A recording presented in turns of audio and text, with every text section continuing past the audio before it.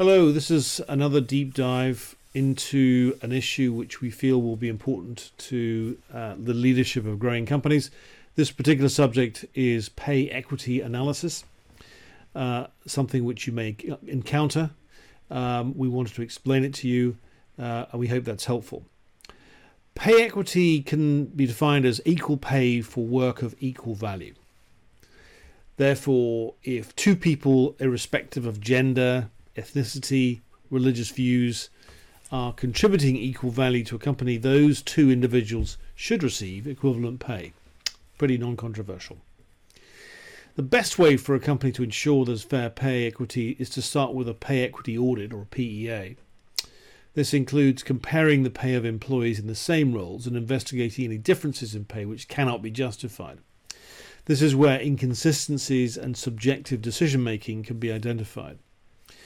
These inconsistencies are then addressed and relevant adjustments can be made, followed by identifying the operational gaps which led to this issue in the first place. When you assess the gender balance in executives in small to medium-sized companies, you'll find there has been a growth in the number of females taking on executive board positions, particularly in finance roles. The following statistics, which we can share, demonstrate this. Within FTSE mid 250 companies, the greatest progress has been at the CEO level, where the proportion of females has risen from 7.7% to 11% among those recruited in the last 5 years, up to 18% for those joining the last 12 months.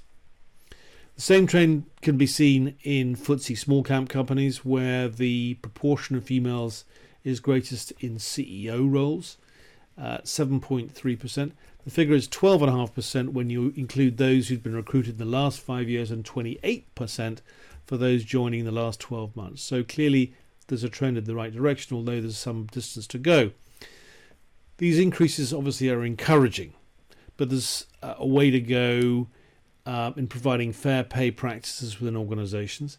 It's important that companies are truly transparent about their progress towards a more inclusive and diverse business, and as such, companies are expected to report pay gap reporting, including gender pay gaps, ethnicity pay gaps, disability pay gaps, sexual orientation pay gaps.